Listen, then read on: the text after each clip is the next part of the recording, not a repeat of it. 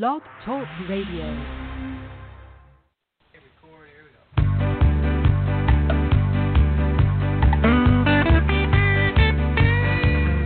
I'm going to a city that's set on a hill. Its ruler and maker is the Lord God above. Oh, I'm going to a city and it's set on a hill. And someday I'll be in heaven and there'll be no sorrow there. Oh, I'm going to a city. Hello, everybody. God bless you today. This is Susan Puzio. And I want to welcome you to the Prophetic News radio broadcast on Blog Talk Radio. And we're also heard on Christian Sentinel Radio, which is the network of our sister Jackie Alnor. And we have a YouTube channel, which is under my name, Susan Puzio. And we have our book, Seed Faith, Can a Man Bribe God? How false teachers manipulate and hypnotize you for offerings. And they do. They just make people act silly, I'm telling you. But it works. It works. And I don't understand why people think that they have to buy God off to get his favor, when Jesus said, ask and ye shall receive. So I don't care what any of the TV preachers tell you about. They just finished with the feast days, the Passover, Day of Atonement, Pentecost. Oh, they have so many feasts that they love to celebrate. But they could care less about feast days, to tell you the truth, because it's just another time for them to take in some cash. and they love that money. They love that money. So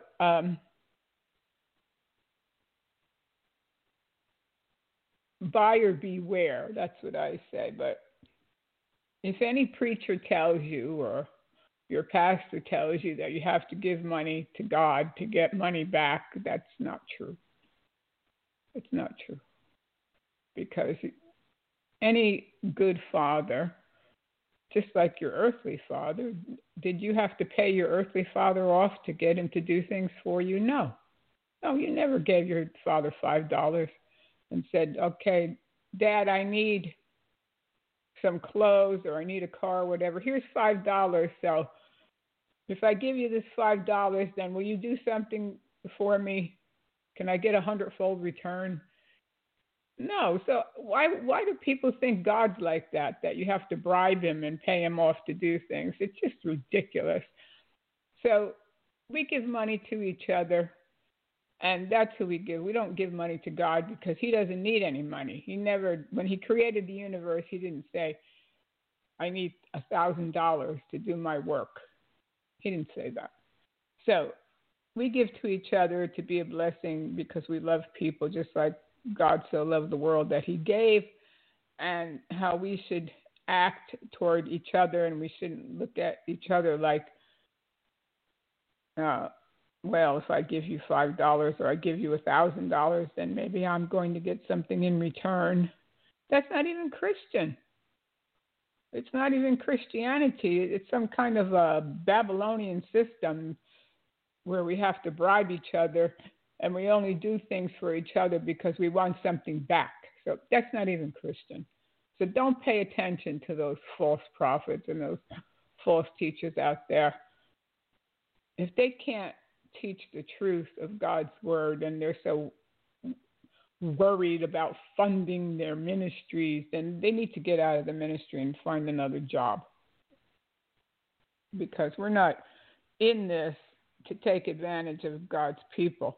They're being taken advantage of enough, where they have to go someplace on a Sunday and they have to pay for their seat, so to speak.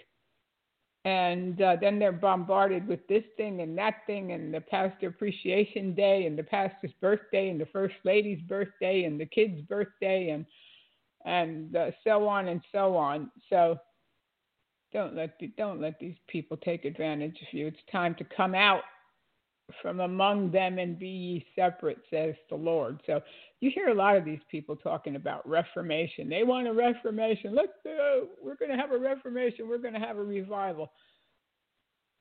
Yet they won't reform at all. They won't reform. They won't change. And most of the people that you hear, like Paula White, she's always talking about a reformation. She's not even saved. She needs to get saved first. And when she gets born again, then maybe she can talk about a reformation, because there's no reformation going on with her life, that's for sure. And the rest of the people that you hear, some of these well-known people that they talk about, we need a reformation in the church, and we're going to have a great end-time revival. Well, revive yourself first. Revive yourself first, because if you can't take the Word of God and rightly divide the Word of God, then you don't belong teaching the Bible. If you don't even know what it says yourself, you should sit down and be quiet for a while and spend some time studying before you go and deceive other people with your foolishness, like we're going to hear today. These fools saying that Jesus was born again. Jesus. Yeah. Jesus. It's outrageous. It's just, I don't know where they get this stuff from. But did you ever hear people say, I hear people say, these Word of Faith preachers, they like to say, you're righteous. And when God looks at you, he doesn't see your sin. I'm like, what is wrong with you? When God looks at me, he doesn't see my sin. Tell Ananias and Sapphira that. Tell them that. Why would I ever need to repent if God only saw me as righteous and he doesn't even see my sin? I don't know. Maybe they try to cover up. Maybe it's like a cover up for themselves. But such foolishness. We all need God's mercy and his grace every day. Every day we have to ask God to give us grace and mercy. Have mercy on me, Lord, because we know who we are. And if it comes to the point where we don't know who we are, then God just may give you a little reminder of who you are. But anyway, we're into such a crazy days that we're in with everything that's going on with the political system. And it's so insane, the things that we're seeing, but I don't know what's going to happen. Only God knows what's going to happen after November 3rd. We don't know. And it's all in God's hands. All we can do is pray at this point and see how things turn out. We just don't know. We don't know. And anyway, I was looking through some of the news sites on the internet, and I came across a story. I was pretty alarmed when I saw the story, let me tell you that. And one of the headlines here was, how cells taken from decades-old fetal tissue are used in COVID-19 drug research. So, of course, that sparked my interest, and President Trump himself has been touting this cure, and I'll put it in quotes, from a company called Regeneron, and he received this treatment. So the story comes out that they were using, okay, now here's the statement they have. I called the company this week, and I'll tell you in a minute what they told me. But it says, in a statement to NBC News, Regeneron spokesperson Alexandra Bowie said that the company used cells from a cell line called HEC 293T. These cells date back to the 1970s and were originally taken from kidney cells in donated fetal tissue. Since then, the cells have become commonplace in research labs, thanks in part to the fact that they can replicate indefinitely, ensuring they never run out. Because of this, the cells are considered immortalized. HEC 293T wasn't used in any other way, and fetal tissue was not used in this research, Bowie said. We did not use human stem cells or human embryonic stem cells in the development of the antibody cocktail.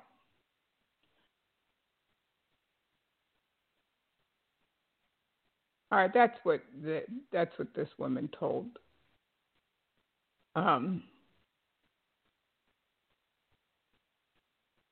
NBC.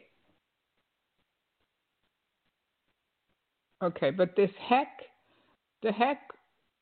293T cell originated from abortion. It originated from abortion. And so when I saw this story, I was very disturbed because I know that the president says that he's pro-life. And I'm wondering to myself, then why did he use this treatment when this company was only testing,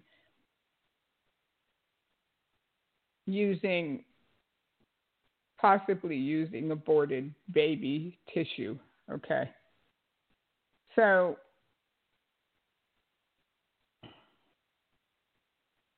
I was trying to find out and get to the bottom of the story, and there was an organization I think it's called the Charlotte Lozier Organization, and they're supposedly a pro-life group in Washington.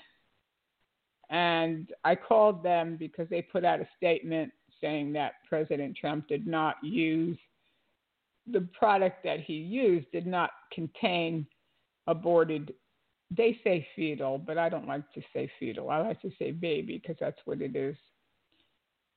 But that they did not use aborted baby tissue in the treatment itself. And then when I'm reading the story, I'm seeing something that could be different. So anyway, I called Regeneron, the company, and they did call me back, which was very nice. The one of the ladies there called me back, and I asked her, I said, are they using the aborted baby tissue in the testing, when you're testing for this product, Regeneron? And she would neither confirm or deny the fact that they possibly were using the stem cell lines from abortion. And anyway, that was very disturbing to me. I didn't know, and she told me that they get these cell lines from the government, from the National Institute of Health. Oh, well then, I was really upset, let me tell you. I was so upset when I found that out because I had no idea that actually the government is participating in this. Oh, dear. So that's the story. But she did say that they did not use the cell lines or the tissue in the actual product itself, only for the testing, which is gruesome enough, which I told her. I said, it's gruesome. And before I hung up, I asked her, I said, well, I hope you will rethink what you're doing, because to think of the fact that a lot of these drug companies, and probably the vaccinations, if you want to do the research yourself, you can start researching, and you will find out that most of the vaccines that are made today are made from these cell lines, from the aborted baby tissue. You'll see you can see the package inserts online, like I think the shingles vaccine, there was even one flu vaccine that had it. I think the MMR. There's quite a few vaccines that are made from aborted baby cell lines, and you'll see on the package insert it'll say human diploid, and that's one of the key words to look for. But you can research it yourself, and you can get a whole list of the vaccinations and the medicines that contain these cells. Now, it's hard to believe, isn't it? When you think about all the probably billions of dollars that have been spent on pro-life issues, and yet they're still allowing these cell lines from aborted babies to be used in the production of medicine and in the research and in the testing. It's very, very hard to believe that this is going on. And so, as I was checking into it, and you can go yourself to the National Institute of Health website, and they say it there. They don't try to hide it. They say it right there that they're using the tissue from abortion in research, and they are providing it to these drug companies. We're living in a crazy world. We're living in a crazy world. For me, if there's people out there that are using these products, I think these cell lines should be destroyed, and they should never be allowed to use them. Never.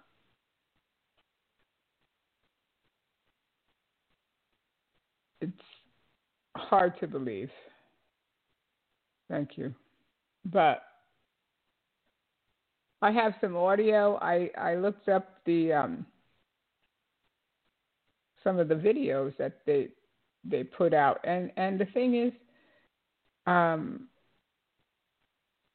they had a whole panel of people, doctors and professors and learned people,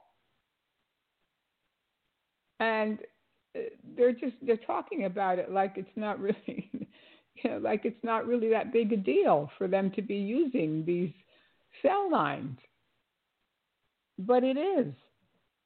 It is a big deal. It is a big deal. What are we doing? What are we doing? It's hard to believe. But anyway, here's some of the audio so you can hear it for yourself. Thank you. I'm head of the Stem Cell Biology and Regenerative Medicine Institute at Stanford University. There are fields of discovery and therapy that only could have developed with human fetal tissue research. Human tissues and organs are complex arrays of precise organized cells from many different parts of the developing body. No tissue culture research can substitute for them. Here are two examples from our own 35 years of research in this field. We transplanted the blood-forming and immune systems from fetal remains into immune-deficient mice. With these mice, we could identify, isolate, and eventually bring to human therapies the rare blood-forming stem cells that regenerate the blood-forming and immune system. We showed that isolated, pure blood-forming stem cells rescued women who have metastatic breast cancer after they had high-dose chemotherapy, and now 22 years later, we have found that we cured 33%, extended the median survival of others from 2 years to 10 years. These discoveries have also led to an understanding of human leukemias, where we were able to develop an immunotherapy that has currently brought nearly all leukemia and myelodysplastic syndrome patients into remission to date, and also lymphoma patients who failed all other therapies. Human disease viruses cause disease in the body. We showed HIV from AIDS patient caused AIDS in these mice, but HIV grown in tissue culture did not. It had lost the activity. This has been a standard test for new drugs and discoveries for over 30 years, but NIH funding was stopped. As Admiral Giroir stated in 2018, human fetal tissue research is the gold standard. Early work with human fetal lung added to these tissues allows infection with SARS virus and could lead to discoveries and therapies. I thought that the function of NIH was to advance biomedical discoveries to understand and treat human diseases, especially now when patients only have a short window of time in which they could be treated. Thank you. We have an untreatable epidemic called HIV.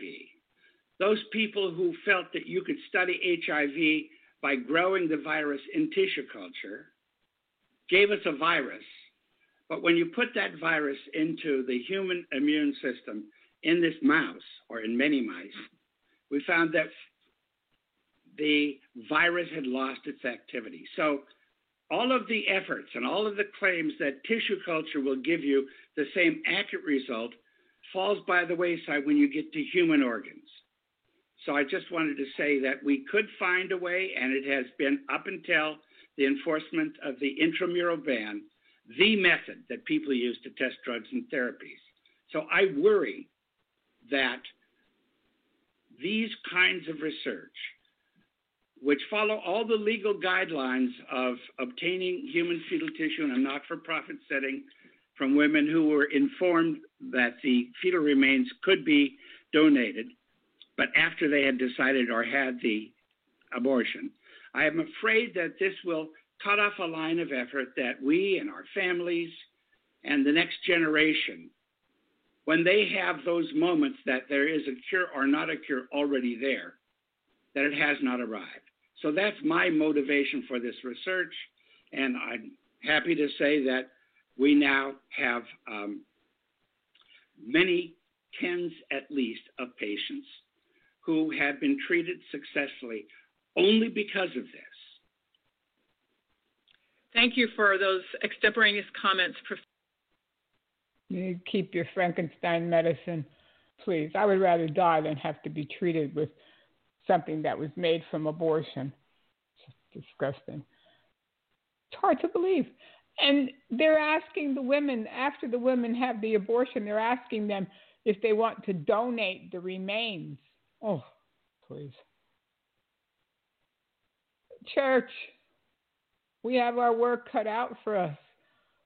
We have our work cut out for us. And what is our work? Our work is to evangelize, because how do you stop this kind of thing? You stop it by telling people the good news of Jesus Christ. These people need a heart change. You need a heart change. How heartless could you be to use the remains of a child that's been murdered for medicine? Oh, hard to believe. There's another. This is the next three audios that I'm going to play is from this panel that they had, and there was a group of doctors and ethicists, as they say, they teach ethics, but oh dear. Anyway, here's part two. The Warren P. Knowles Professor of Bioethics and Law at the University of Wisconsin. I'm here to tell you something you already know, which is that science is not a partisan issue, and neither is the use of fetal tissue in research. The 1970s National Commission for Protection of Human Subjects supported the work. So did the 1980s Fetal Tissue Transplantation Research Panel, which was led by a federal judge who himself was a personal opponent of abortion rights. Why? Because we routinely use tissues from people who have died, whether child or adult or baby, and whether they died from natural causes, accidents, or even criminal acts. It can be emotionally complex, but it does not make us complicit in those deaths. nor would using the remains from a fetus make us complicit in the underlying cause of its demise. Nor did any of these committees find any evidence that the use of this tissue encourages people to have abortions, and note that was before the current rules were put into place to prevent even that hypothetical possibility. In the 1990s, the Senate voted 85-12 to fund this research, a third of those votes coming from Republicans. The House passed the bill 260-148, again bipartisan, and it's precisely because one can support the research regardless of your views about abortion or abortion rights that Senator John McCain spoke in favor of it, Representative Fred Upton lobbied President George H.W. Bush in favor of it, and Senator Mitch McConnell voted to fund it.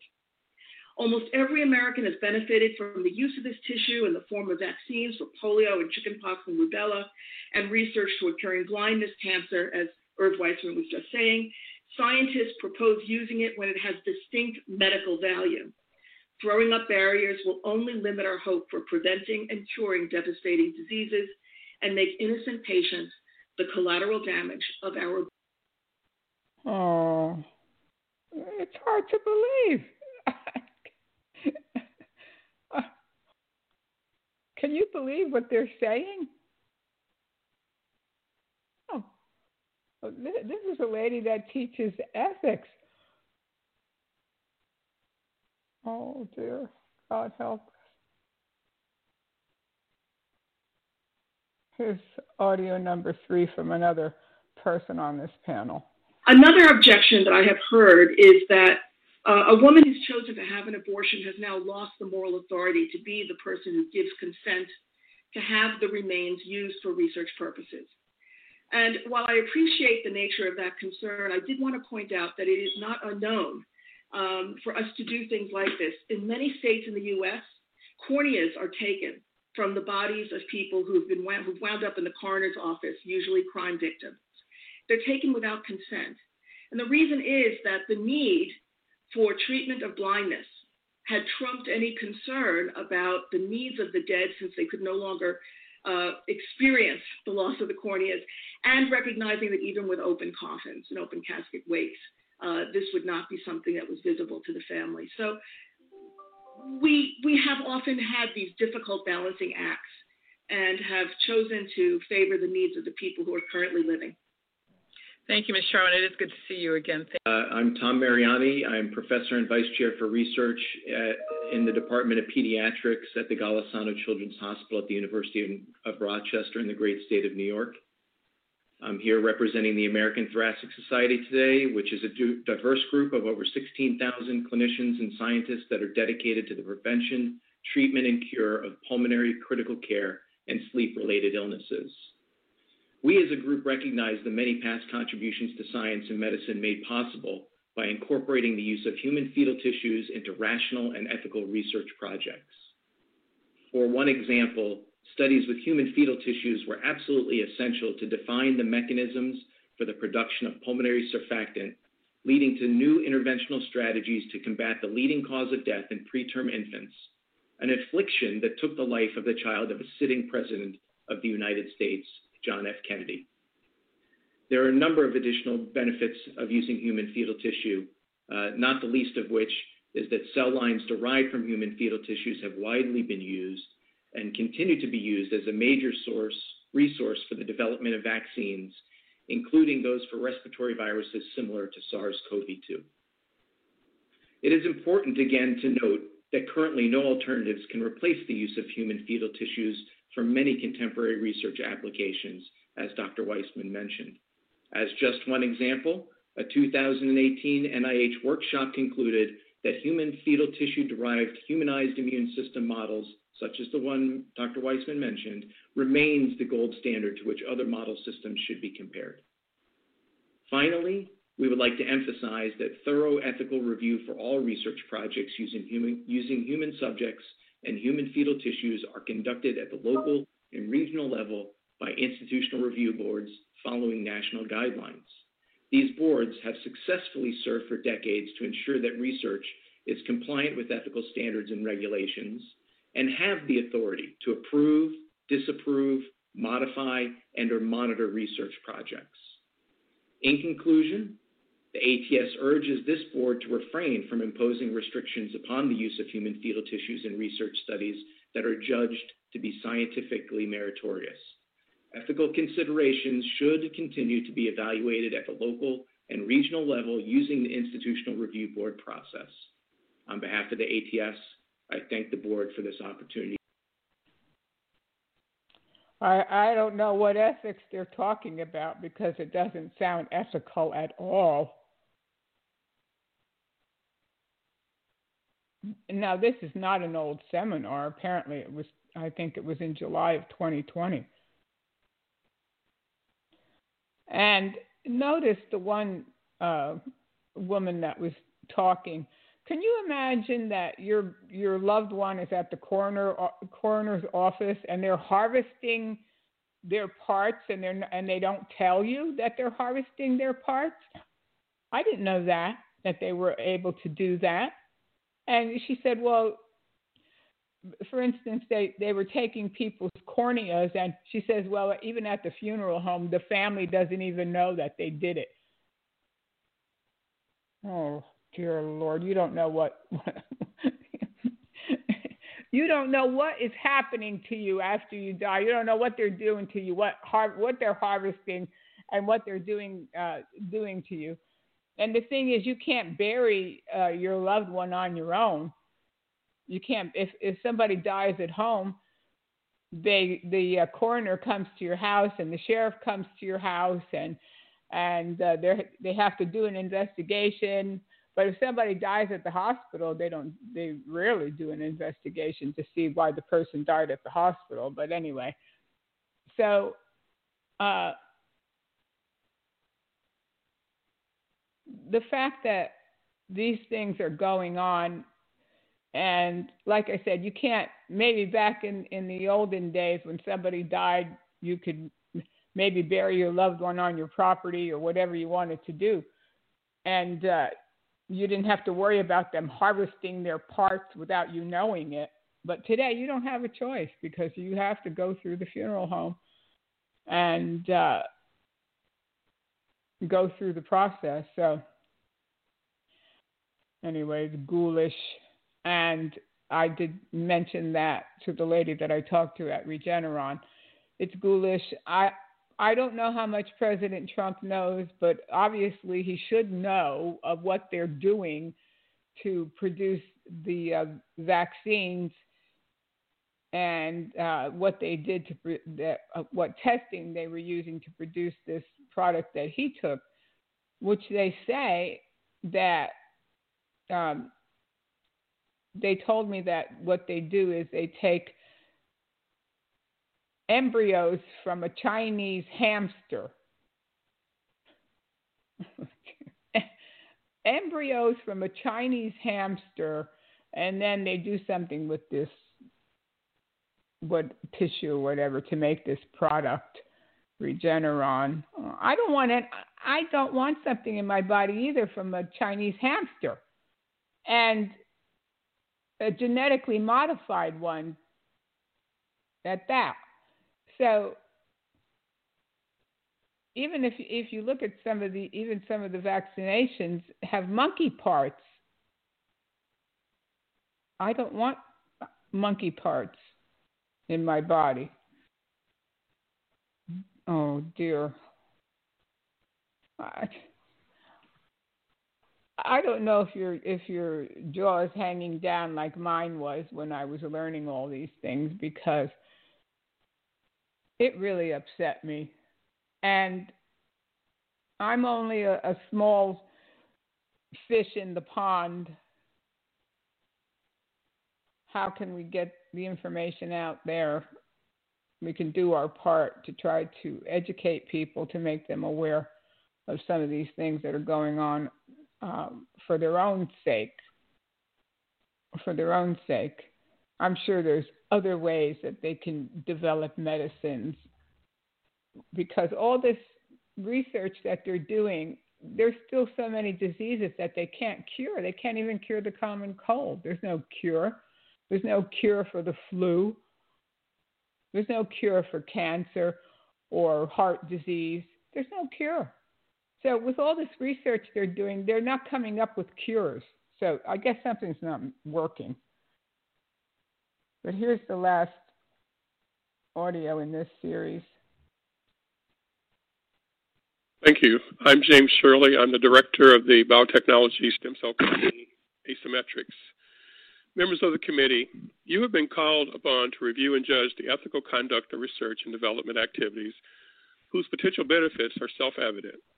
There are few who argue against the position that generally, biomedical research and pharmaceutical development are good and essential for the nation in the long term and in the short term. And even though often research subjects may not benefit directly, they receive the gratitude and acknowledgement for their altruism. The ethical considerations for the conduct of most research are straightforward, with little controversy. Informed consent is required, safety is preeminent, and no undue injury or death of research subjects is acceptable. The challenge you now have is how to think about the same ethics principles for research activities in which the effective research subject is actively displaced from the research event, always in space and often in time. In the case of research that utilizes tissues and cells procured from electrically aborted human fetuses, the question of benefit to the research subject has an obvious answer. There is none. But given that the fetus's death is a necessary event for the research, it is your ethical responsibility to make sure that that research does not cause the death. There are also strong ethical arguments against such research, even if it does not motivate fetal. Thank you for this opportunity. I'm a scientific consultant specializing in pharmaceutics, biochemistry, and biotechnology. I became a scientist to serve humanity, and this requires us to work in a way that preserves and promotes the dignity of each and every member of the human race without discrimination on the basis of age, ability, developmental stage, or level of dependence. Why should we be concerned about funding research using abortion-derived fetal tissue? 1, history is repeating itself as we exploit one group of human beings for the benefit of another group. In cases of induced abortion, it is impossible to obtain valid informed consent from the fetus or from a guardian acting in the best interest of the fetus.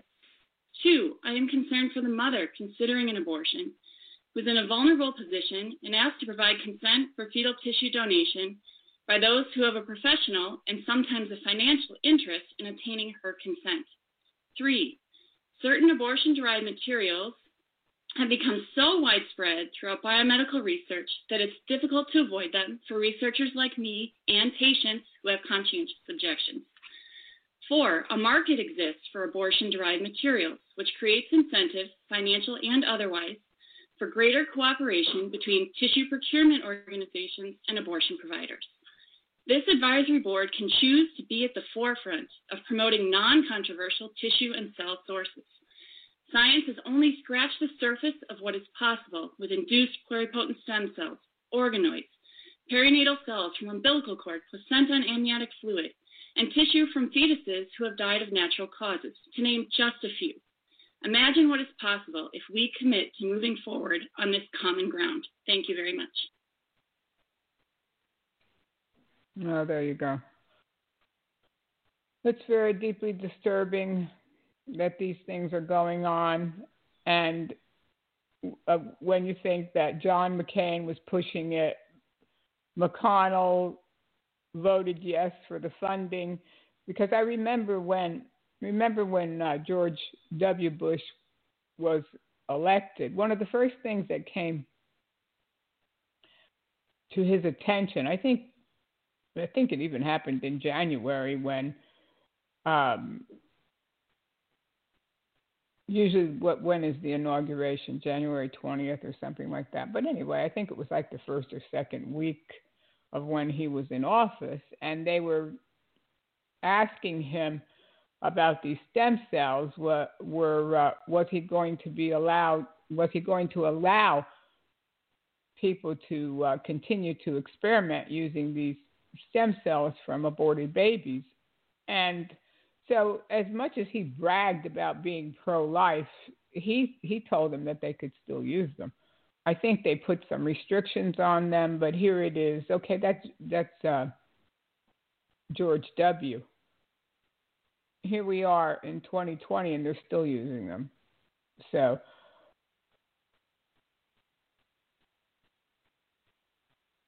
I don't know.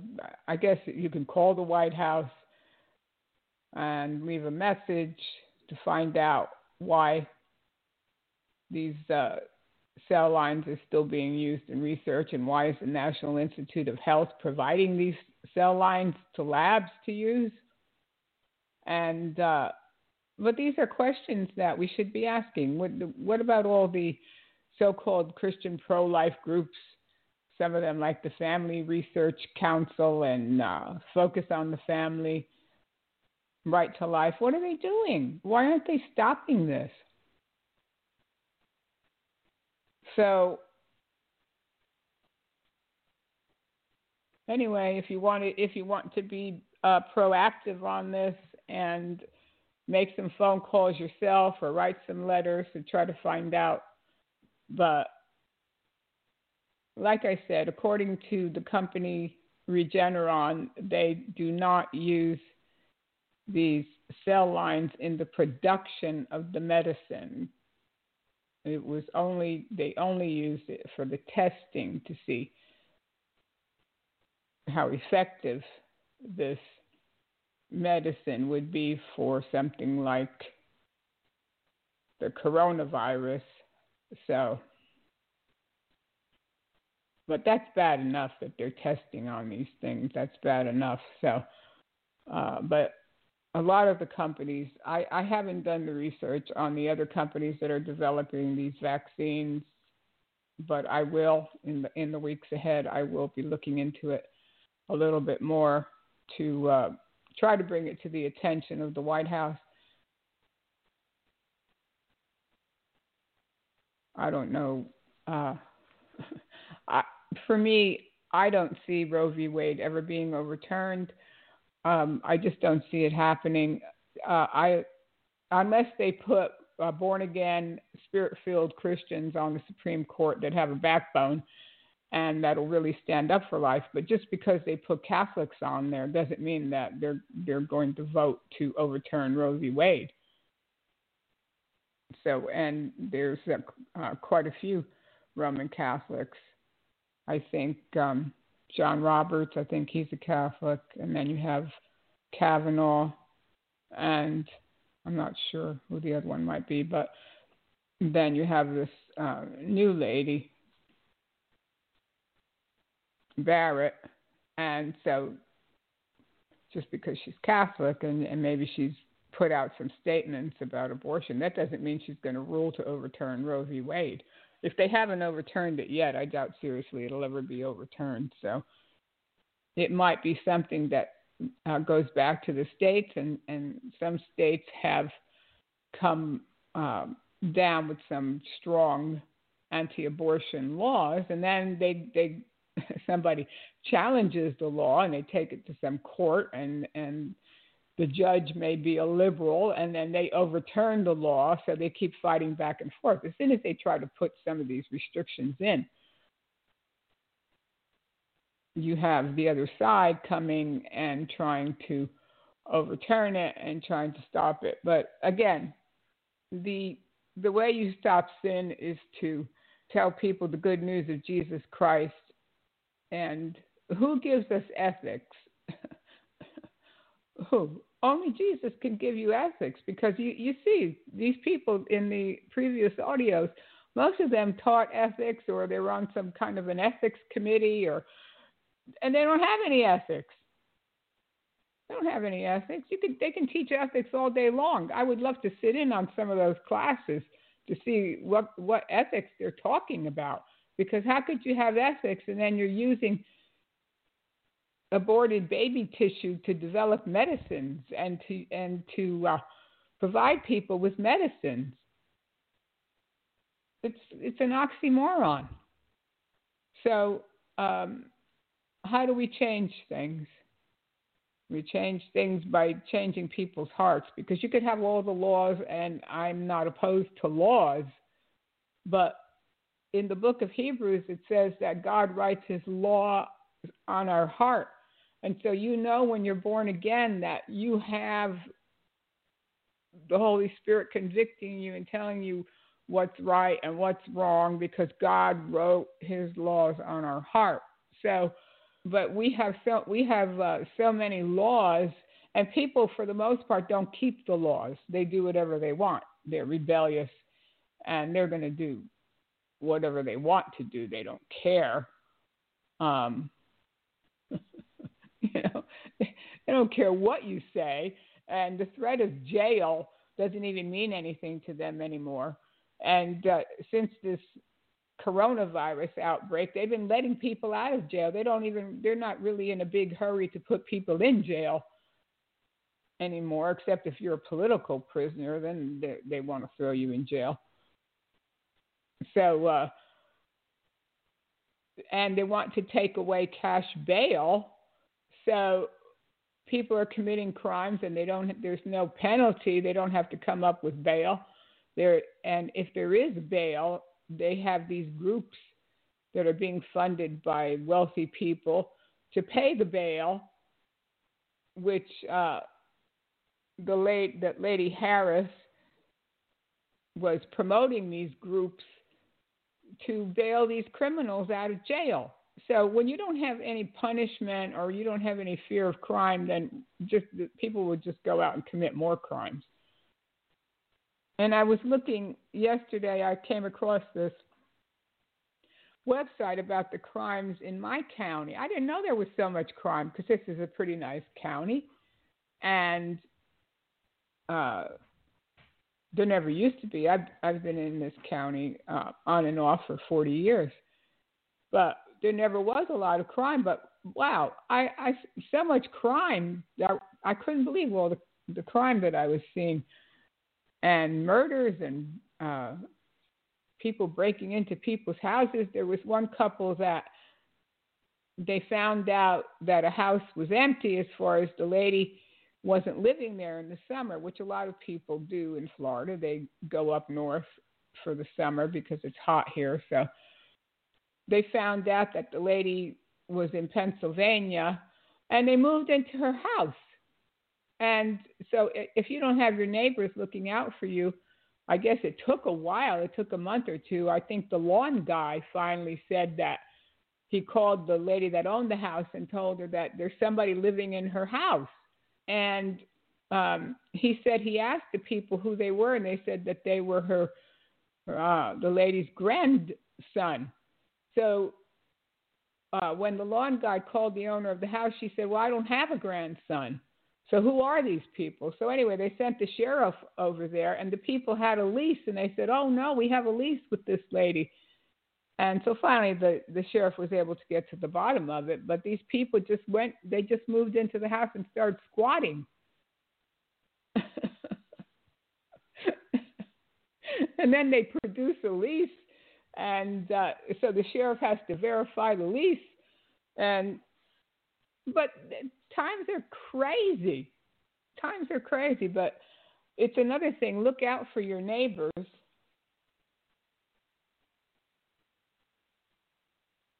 Look out for your neighbors, and if you see anything funny going on in your neighborhood, don't hesitate to call your sheriff, because here it was.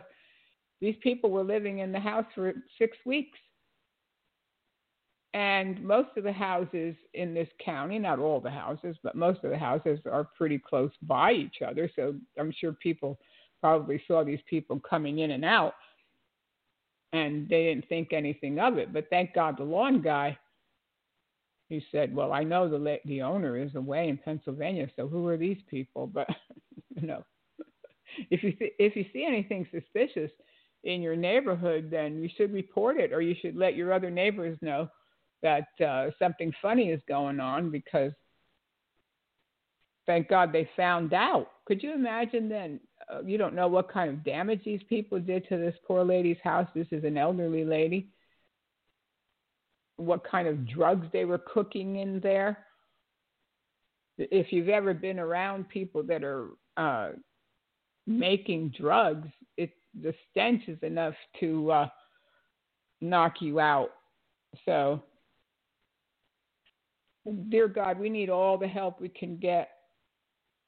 And if God doesn't help us, nobody is going to help us, because we don't know what the future holds for us.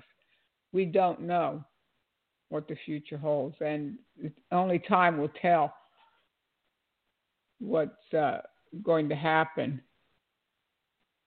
But our only hope and our only Savior is Jesus Christ. So we can't look to people to save us and look to people to do the right thing, because most of the time they're not going to do it, especially if there's a financial motive involved in the whole thing. So as the Church of the Lord Jesus Christ and the body of Christ, we don't want to play politics, especially with the gospel. But like I said, if you feel like you should call your local representative or call the White House or call some of these groups like Focus on the Family or the Family Research Council, find out how come they are still allowing this research to be done on aborted baby tissue. And why are they allowing coroners or funeral homes or whatever to harvest people's tissue and organs without families consenting to it? Oh, dear. Anyway.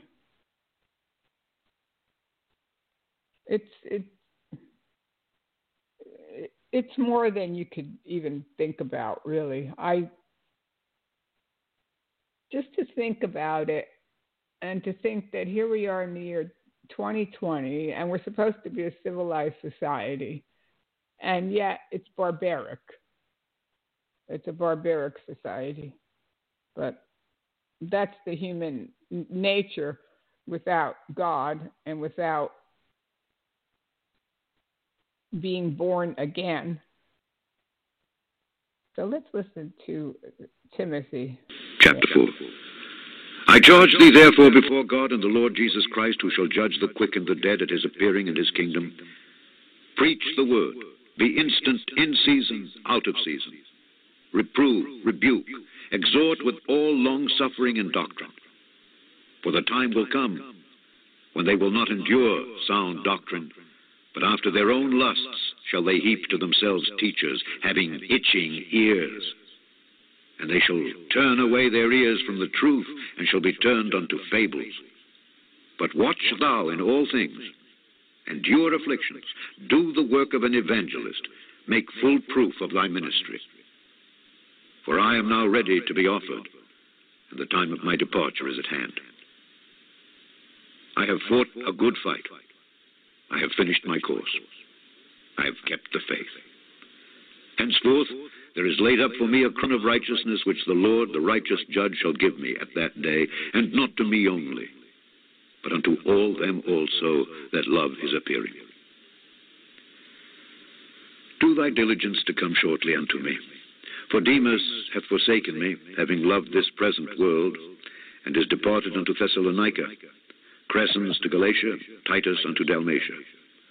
Only Luke is with me. Take Mark and bring him with thee, for he is profitable to me for the ministry. And Tychicus have I sent to Ephesus.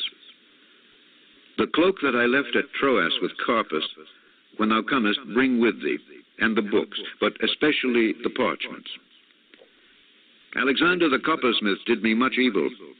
The Lord reward him according to his works, of whom be thou ware also, for he hath greatly withstood our words. At my first answer, no man stood with me, but all men forsook me. I pray God that it may not be laid to their charge. Notwithstanding, the Lord stood with me and strengthened me, that by me the preaching might be fully known, and that all the Gentiles might hear. And I was delivered out of the mouth of the lion. And the Lord shall deliver me from every evil work, and will preserve me unto his heavenly kingdom, to whom be glory forever and ever. Amen. Salute Prisca and Aquila and the household of Onesiphorus. Erastus abode at Corinth, but Trophimus have I left at Miletum sick. Do thy diligence to come before winter. Eubulus greeteth thee, and Pudens, and Linus, and Claudia, and all the brethren. The Lord Jesus Christ be with thy spirit. Grace be with you. Amen. The end of the... Amen. Help us, Lord.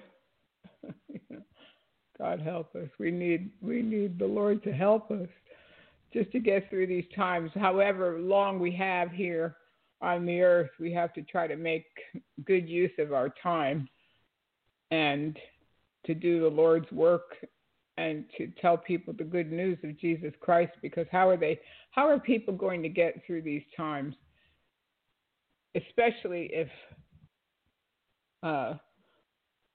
these things are going on now, and when the Antichrist takes over, it's even going to be worse than this. So we need strength because we don't know what we're going to have to go through. We never probably thought that we were going to go through this plague like we're going through. And who would have thought that these things would have happened in our lives, right? We wouldn't think that it would happen. So I had come across this video of this Pastor Chris, and Pastor Chris is associated with Benny Hinn, and they have this television network called the Love Network, and it's like a 24-hour telethon. But anyway, Pastor Chris, he comes with this teaching about Jesus being born again. Well, and of course, I've heard this before. I've heard this from Benny Hinn, I think, or Kenneth Hagin, Kenneth Copeland. Now, you can ask yourself, of course, why would Jesus need to be born again? Why would Jesus need to be born again? Where do they get this stuff from? Now, here's Kenneth Copeland. You ever think about that? Go back to Adam. Adam, exactly like God, an exact copy of God. Adam and Jesus look exactly alike. I want you to get that. Don't forget that. But the Father said, the day you eat of that, you shall surely die. He wasn't talking about physically. He's talking about spiritual death. Now, what is spiritual death? Spiritual death is to be separated from God, who is the source of spiritual life.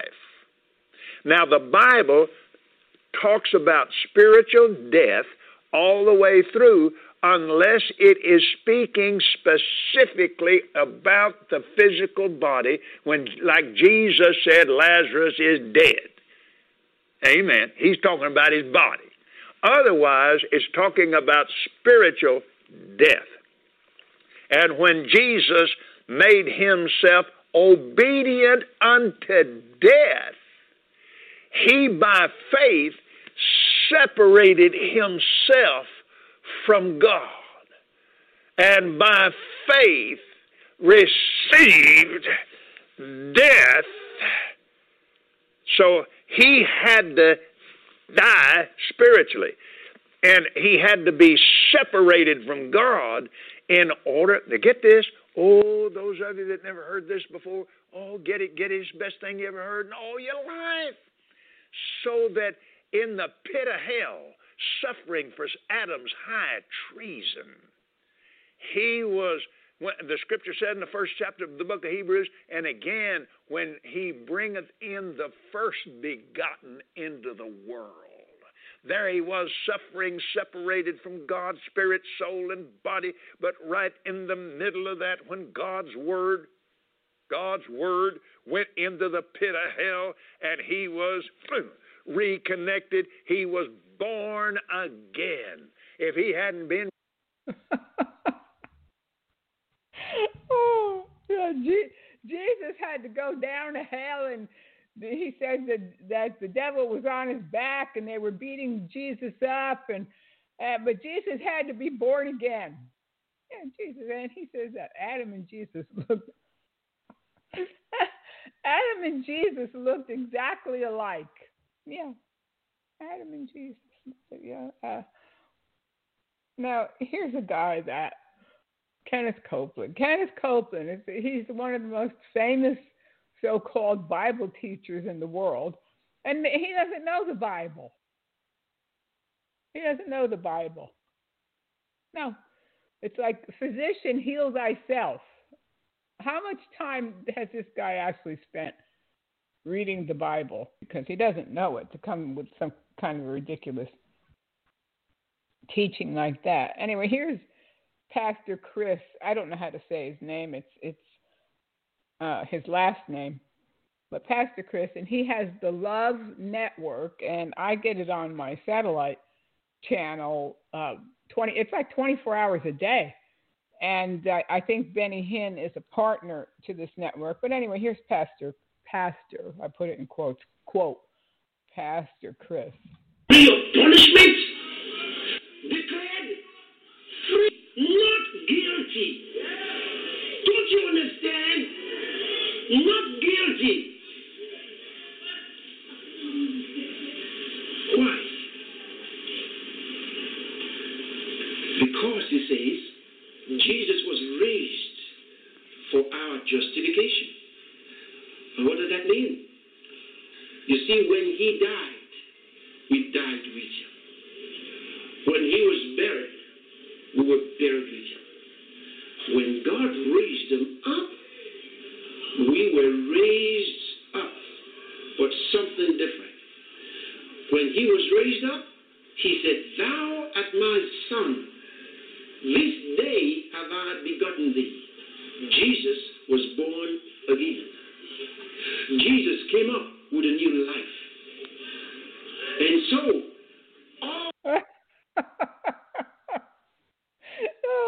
Jesus came up with a new life. Yeah, God himself had to be born again. So figure that one out. These people, they're crazy. They're crazy.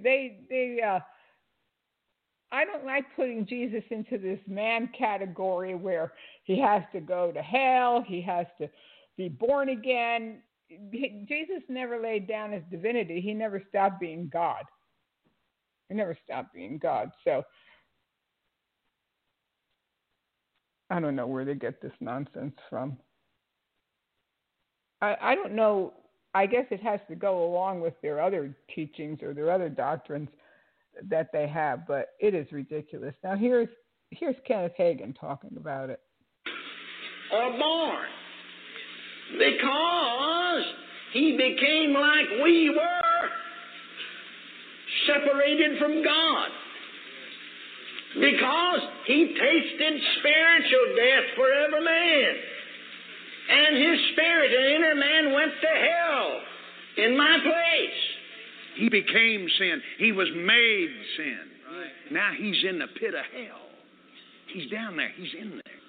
Suffering like no man has ever suffered.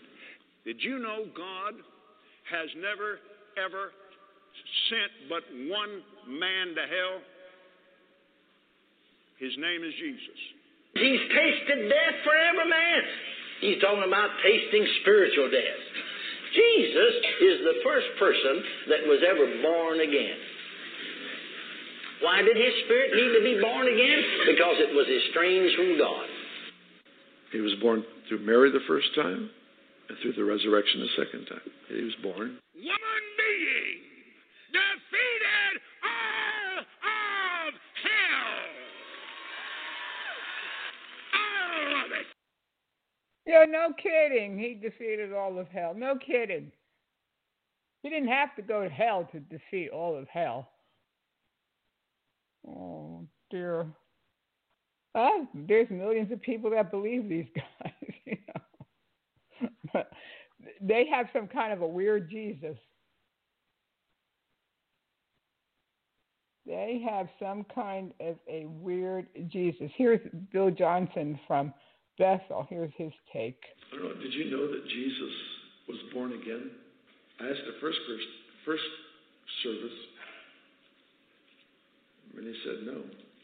Acts 13 tells us that phrase from the Father, "Today I have begotten you," is in reference to the resurrection. So he was born through Mary, the Virgin, and then he was born again in resurrection.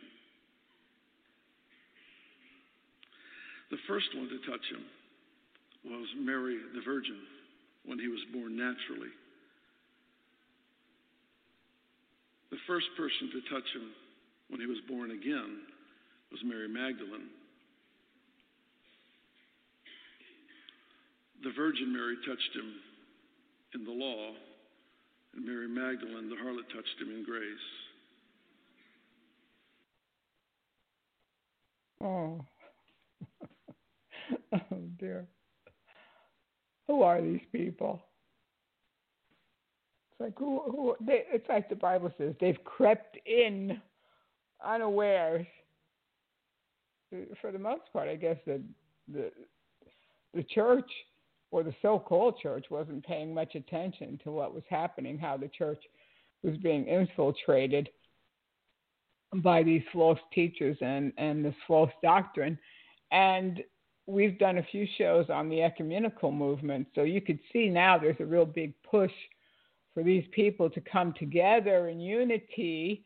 And of course, yes, the Bible says how good and pleasant it is for brethren to dwell together in unity. But we unify according to the faith. We don't unify with heresy, and we don't unify with heretics. No, we separate ourselves from people that teach false doctrine. When I was doing some research recently on William Branham, and he was so messed up that he actually preached for Jim Jones at one point at one of his churches. So figure that one out. But that's what happens when people don't do their homework, or they don't find out, okay, you can receive an invitation to go someplace, and you don't take these people don't take the time to find out who they're going to, what church they're going to, and what the church believes. And so then, especially new Christians, when you think of new Christians and they're just learning the things of God. Now me, I've been saved just about 40 years, so I have a little bit of experience, and I'm not so easily misled. But of course, when you're a new Christian, you can be misled. I was misled into the Word of Faith movement in my first years. So you have to really feel for new Christians, because they're trying to figure out what's going on, and the people in leadership are leading them astray, and they're not guiding them. They're basically, a lot of these people are lying to them about we're supposed to come together and we're supposed to unify and we're all supposed to love each other. No, we don't love heretics. The Bible says a heretic after the first and second admonition rejects. So we're supposed to reject heresy, not cuddle up to it. But anyway, here's Joyce Meyer. Have helped himself up until the point where he said, I commend my spirit into your hands. At that point, he couldn't do nothing for himself anymore. He had become sin. He was no longer the Son of God. He was sin. The blood sacrifice was accepted. Jesus was the first human being that was ever born again. Now, it was sealed. I mean, it happened when he was in hell. The biggest party that'd ever been had. They had my Jesus in the floor, and they were standing on his back, jumping up and down, laughing. And he had become sin. Don't you think that God was pacing, wanting to put a stop to what was going on? All the hosts of hell were upon him. Upon him. Up on him. The angels are in agony. All the creation is groaning. All the host of hell was upon him. Up on him. They got on him. They got him down in the floor and got on him. And they were laughing and mocking. Ah, ha, ha, ha, ha. You trusted God, and look where you ended up. You thought he'd save you and get you off that cross. He didn't. Ha, ha, ha. Now, of course, you don't hear her talking like that now, but I'm sure she probably would like to destroy those audios that are out there with her teaching this.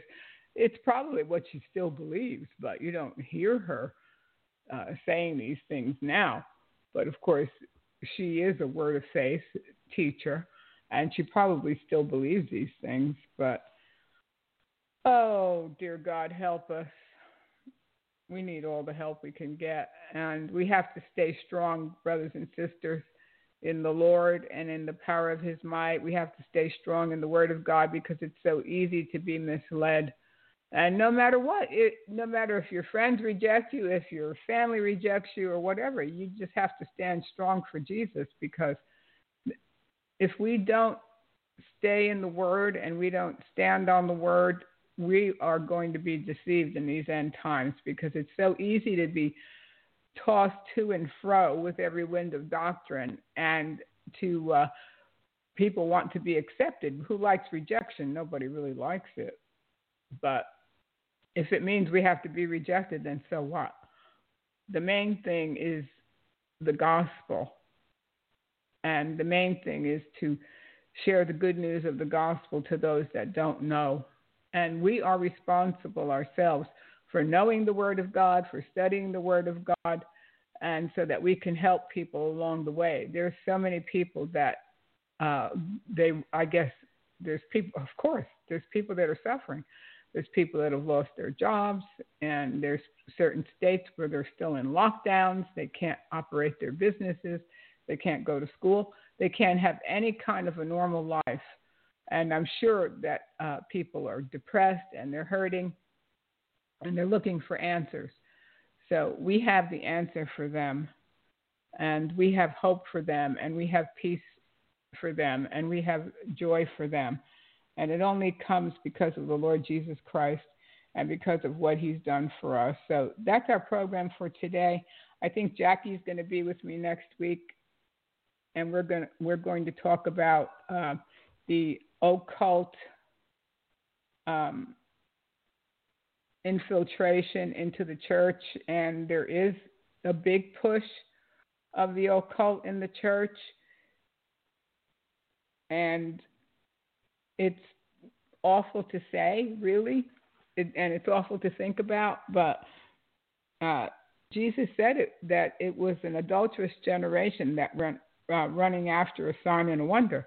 But we see that so much today, where people are looking for signs. They have to have a sign and they have to have a wonder, otherwise they won't believe. And they have to see an angel, and they have to hear a voice. And there's only one voice that we want to hear, and that's that still small voice that we hear was the Lord speaking to us, and he speaks to us through his word. Most importantly, he speaks to us through his word. So stay strong and don't be deceived by every wind of doctrine. But the most important thing today is, do you know the Lord Jesus Christ as your Lord and Savior? Have you asked him to come into your life and to forgive you of your sins? Jesus said that you must be born again. First, you're born of your mother, and then you must be born again of the Spirit of God. And I don't care what anybody says. I know what Jesus did for me. I know what happened to me when I got down on my knees in a little motel room in Redstone, Colorado, and I asked Jesus to forgive me of my sins and to be my Lord and Savior, and he changed my life. Forever changed. Forever. So nobody can tell me that being born again is not real. And nobody can tell me that people can't be saved by just simply saying a prayer and asking for forgiveness, because you can't tell me that. That doesn't happen or that doesn't work. Yes, salvation is simple. And you can know for sure today that you have eternal life. God bless you. See you next week. Bye, everybody.